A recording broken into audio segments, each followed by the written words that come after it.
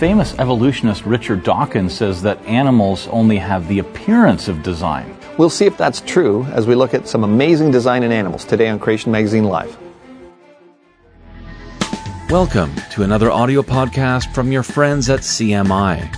Faith-building evidences for the accuracy of the Bible are coming right up. Welcome to Creation Magazine Live. My name is Richard Fangrad. And I'm Calvin Smith. Today we're talking about amazing design in living things, in animals. That's right. And what does it show? Is this evidence for the Creator God of the Bible or for evolution, as some evolutionists suggest? Right. The book of Romans 1:20 says that everyone can know that God exists. Yes. Because of what God made, right? But it's interesting to see how those who want to deny God, basically how they interpret the evidence that's before them. Yeah. For example, famous atheist and evolutionary promoter Richard Dawkins said that we have seen that living things are too improbable and too beautifully designed to have come into existence by chance. What's he talking about here? He's an evolutionist, right? Bit of an odd statement from Dawkins, but designed is in quotes. He has that in the original there. Right. Things appear to be designed. He's saying that natural selection and genetic mutations create a non-random process that produces design. Right. He actually says evolution isn't non-random. Yeah. Right? That's what he's saying. Yeah. The problem for neo-Darwinian theory, of course, is that in order for the mutation guided by natural selection scenario to work, is that mutations are simply spelling mistakes in already existing genetic instructions. That's a huge problem. Right. And they haven't been observed to create brand new genetic information for forms and functions and features that never existed before. All we see are downhill changes that sometimes do something interesting, but they're downhill. Yeah. For the most part, they break things, not create new things. That's what mutations do.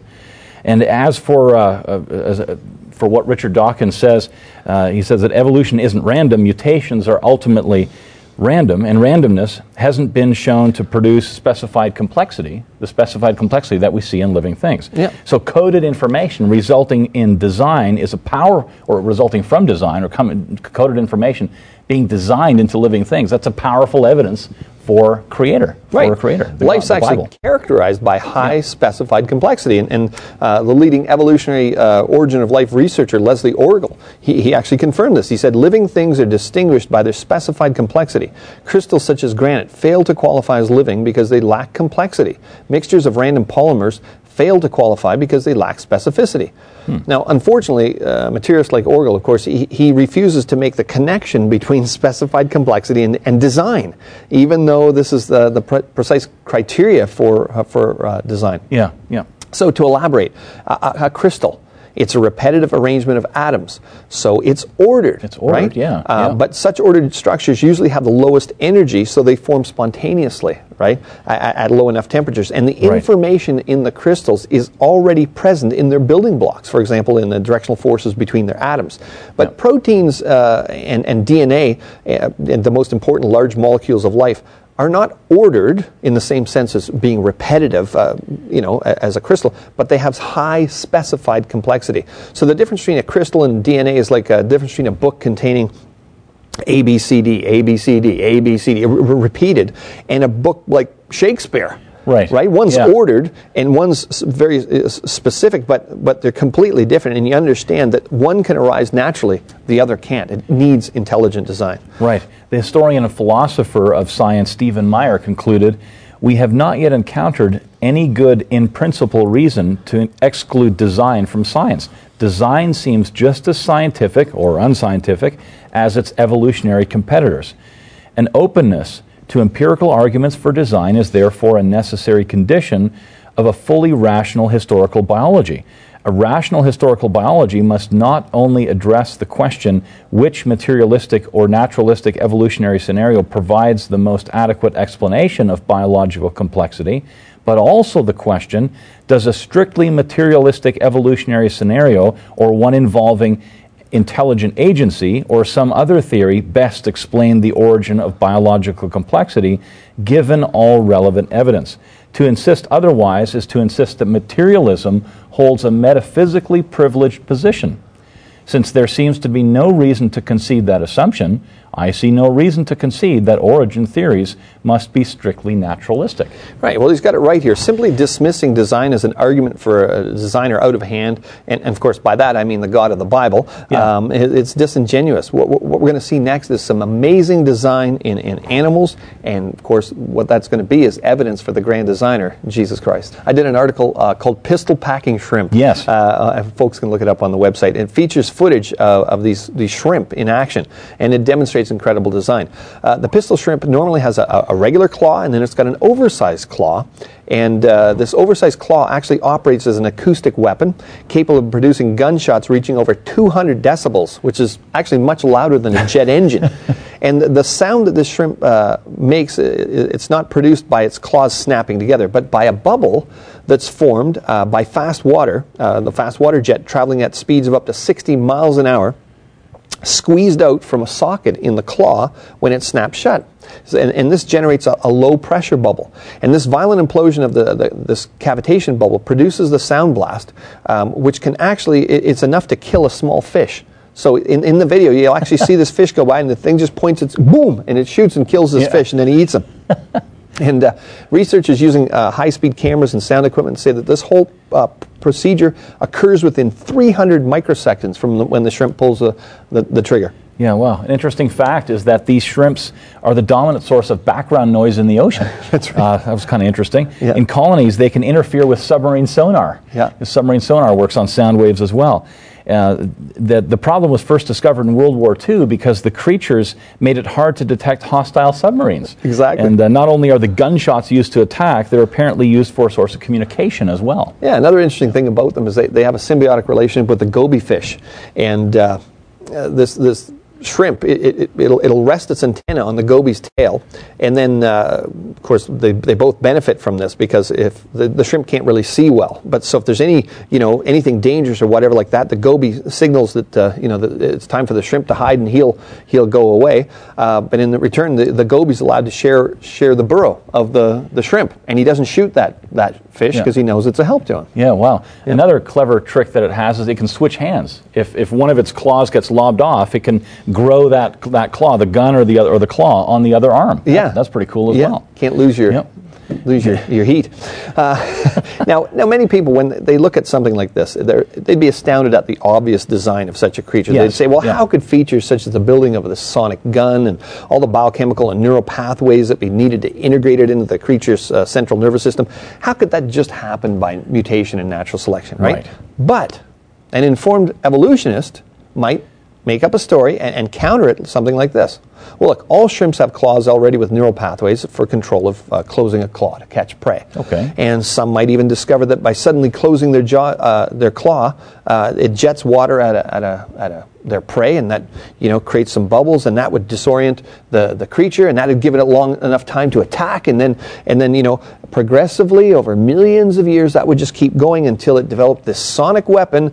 This sonic boom would be the result of modifying this. Now, okay. please understand, right. I'm not saying this as a straw man argument trying to say this is what creationists have said specifically about this situation. What I'm using it as is an example of typical explanations that creationists will get presented with. Right.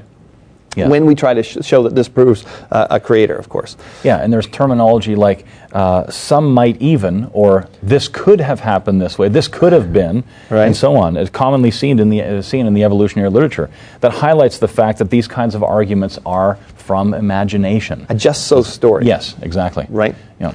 So Neo-Darwinian evolution says that tiny changes in living things have to be useful at all stages. This is the way Richard Dawkins puts it. There cannot have been intermediate stages which were not beneficial. There's no room in natural selection for the sort of foresight argument that says, well, we've got to let it persist for the next million years and it'll start becoming useful. That doesn't work. There's got to be selection pressure all the way. That's Richard Dawkins. Right. But see, the pistol shrimp's claw, it's an extremely specialized construct, right? And it's a precise precision to create this cavitation bubble.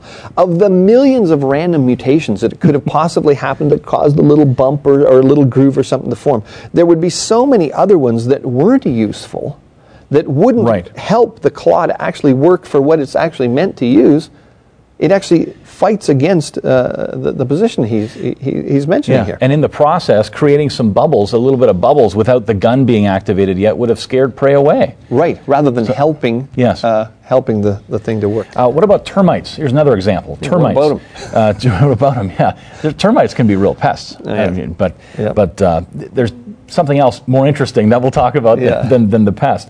They can eat a home inside out, but the irony is that the homes they build are quite astonishing. Yep. These are cities, essentially, that house and feed and protect them with great efficiency. Just amazing design there and very little waste. Termite mounds can be as high as 9 meters, at 30 feet.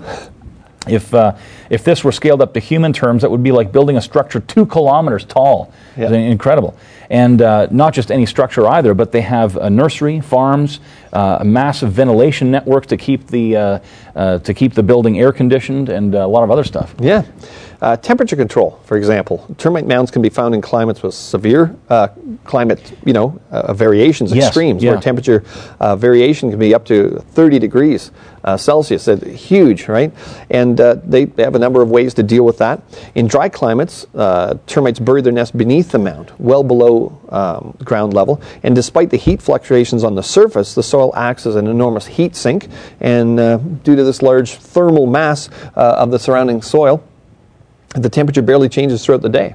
And then also, the mounds are constructed to point towards the average position of the sun at midday, and this minimizes the area exposed to the sun's rays in the hottest part of the day, which helps keep the mounds, temperature constant. Oh, amazing design. Yeah. Living underground isn't an option for termites such as the magnetic termites of northern Australia. These guys are pretty interesting. They live in wetter climates.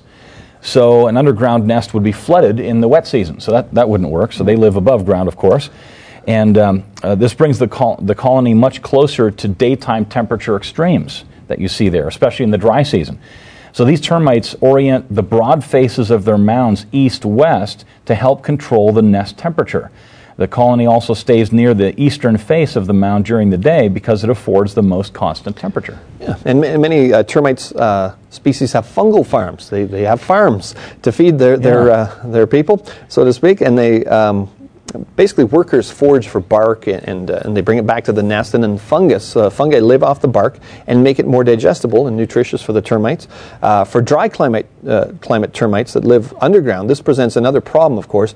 How can they breathe underground, especially when the colony gets bigger and bigger? Yeah, research has shown that termite mounds behave like lungs, enabling the colony to breathe. The mound is designed to capture small air currents and eddies in gusts of wind that vibrate at low frequency, and while air vibrating at higher frequencies isn't permitted to enter the mound. It's quite interesting with the phases there of the wind. Yep. The low frequency air is pushed essentially into the mound, down into the nest, by the force of the wind hitting the face of the mound. Likewise, the stale air is sucked up and out, again by the force of the wind. This combines an upward flow and an inward flow and so on, and air is exchanged with the outside environment. It's a pretty cool system. Yeah. So the question is, how do termites manage to build these masterpieces? I mean, humans haven't built anything that exceeds the efficiency of a termite mound, yet termites aren't intelligent. There's no central authority. There's no planning. There's no boardroom meeting or staff meeting for these guys to do all this activity. So how do they do all this stuff? Yeah, pretty interesting. It's all done without forethought or language. No individual insect is purposely, the boss or working for the good of the whole. This requires the right programming within each insect's DNA. Right. It's pre-programmed by God. Programs require intelligence to write them in the first place. Right. Termites like ants. Ants have no rulers, yet they can build amazing structures that help them breathe and keep warm and moist, and they have these farms that feed their grocery stores and stuff so they can eat and so on. The Bible long ago recognized the amazing diligence of ants. Yep. In words, these words apply just as much to termites, their fellow, social insects. It says this: "Go to the ant, O sluggard, consider her ways and be wise.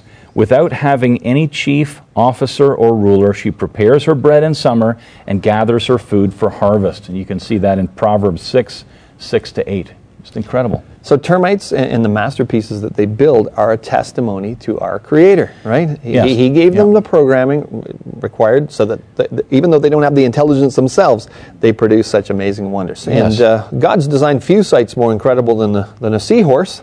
Very interesting creature. Swims erect and slowly with his tail twisting, kind of gripping seaweed fronds as it moves around. And it's got really alert eyes, and they're always looking for food and danger, of course.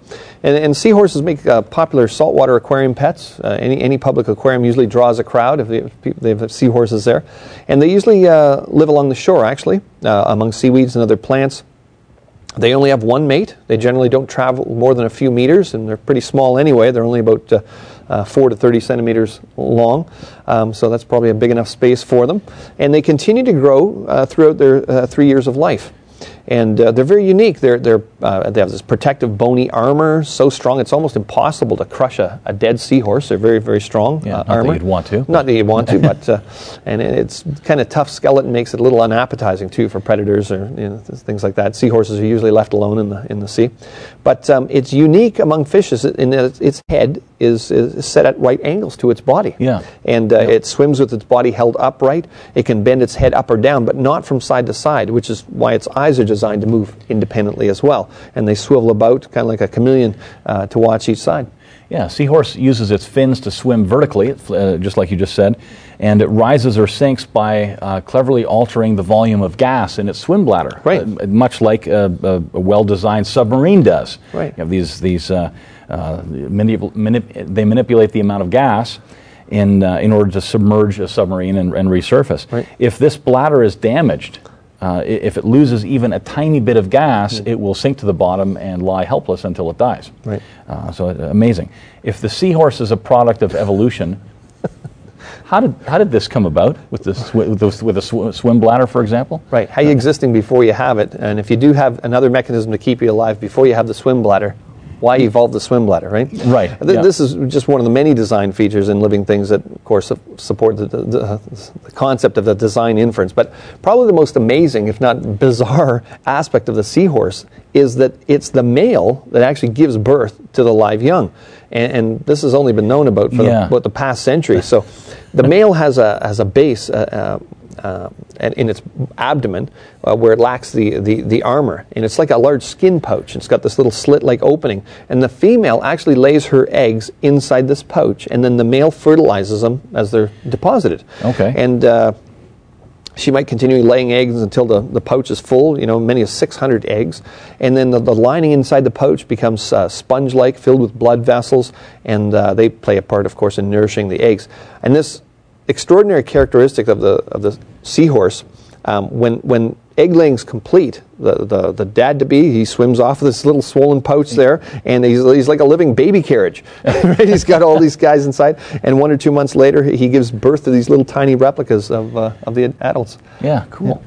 So evolutionists are at a loss to account for this aspect of the seahorse's reproductive functions. Right. The whole process is simply too unorthodox. It's just strange in the animal community. Indeed, the whole makeup of the seahorse is something of an enigma to evolutionists. If one tries to explain it as a product of evolution, as one authority said some years ago, the seahorse is in the category with the platypus as far as evolution is concerned. It presents an enigma that baffles and frustrates all theories that seek to account for it.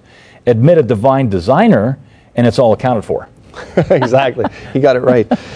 Design's evident in the seahorse, but the fossil record, that's another problem for evolutionists, because there are no representatives of seahorses in the fossil record that, is a little less like a seahorse and a little more like something else. There's just the data's not there. So, the design argument, that's a powerful argument against the idea of naturalistic origins of the world we live in. And you know what? There are so many examples of this. I mean, we've just had time to touch upon a few. 2 or 3? Yeah, if you go to our website and just look up, on our Q&A site and look up design, there are just countless examples of this. Yes. However, One book that we'd really recommend is this book here by Dr. Jonathan Sarfati, By Design. By Design. And imagine that. Yeah, it's subtitle here, Evidence for Nature's Intelligent Designer, the God of the Bible. Of course, that's what we believe. Some people believe in a designer, but it's not the God of the Bible. Of course, we believe in the Bible. And it is packed full of examples like this from animals that are absolutely mind-blowing to read. Yeah. So you can get this book at creation.com. You can get that book. Now, what we're going to talk about isn't actually just a single feedback. Right. What happened is, as the result of several people mailing in over the years, Gary Bates, our CEO down in the United States, wrote an article called The Knockout Punch Syndrome, because of how many people would get back to us. See, what happens is people often get excited about creation, of course, and they hear some evidences, such as the ones we've given today, several evidences that are in support of the Bible. And so they'll go to their non-Christian friends, or perhaps their Christian friends that believe in evolution. They'll say, well, look at this evidence.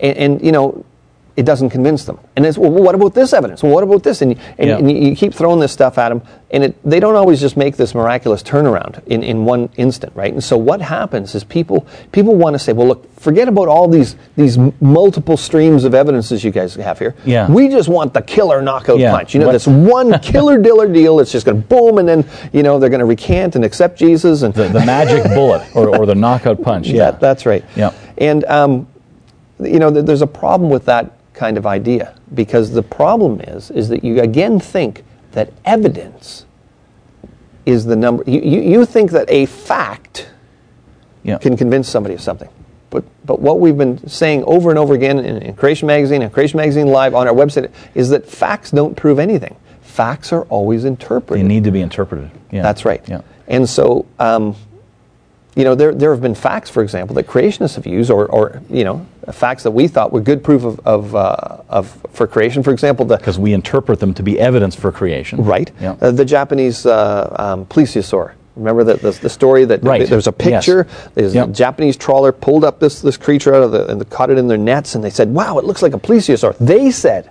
it looked like a plesiosaur. Yes. So and it still had, you know, rotting flesh on it and that kind of thing. So obviously it wasn't millions of years old. That was the big news. Right. And of course, creationists latched onto that and said, "This is great proof." And this, you know, I'm just gonna run around with this picture. See, we win. Like you know, almost like that.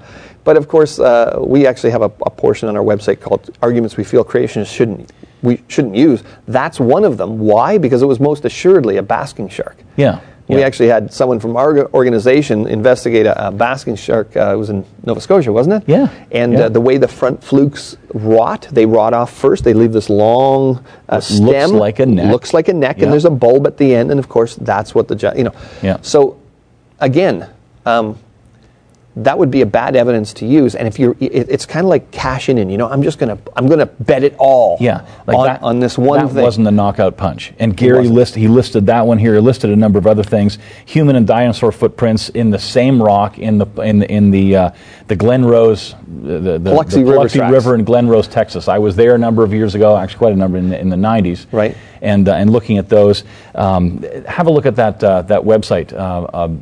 We'll put it up on the screen here. Yeah. The arguments creationists shouldn't use. We put that together as a help for the creationist community so that we wouldn't use the flaky evidences that have been discarded. As far back as the 80s, people started backing away from that and thinking, oh, okay, well, it's not as cut and dried as you think. You can read the details there. Yeah. So.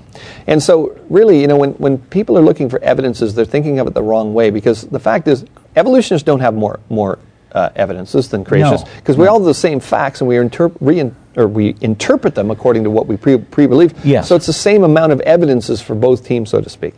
If you'd like a free issue of Creation Magazine, you can just go to our website and just go creation.com/freemag, and you can get a free digital download. It'll give you a taste of some of the articles that this show is based on. We'll see you next week. Creation Magazine Live is a production of Creation Ministries International, the publisher of Creation Magazine and the minds behind Creation.com. If you want to chip in to support our ministry, go to creation.com/donate. And thanks for listening.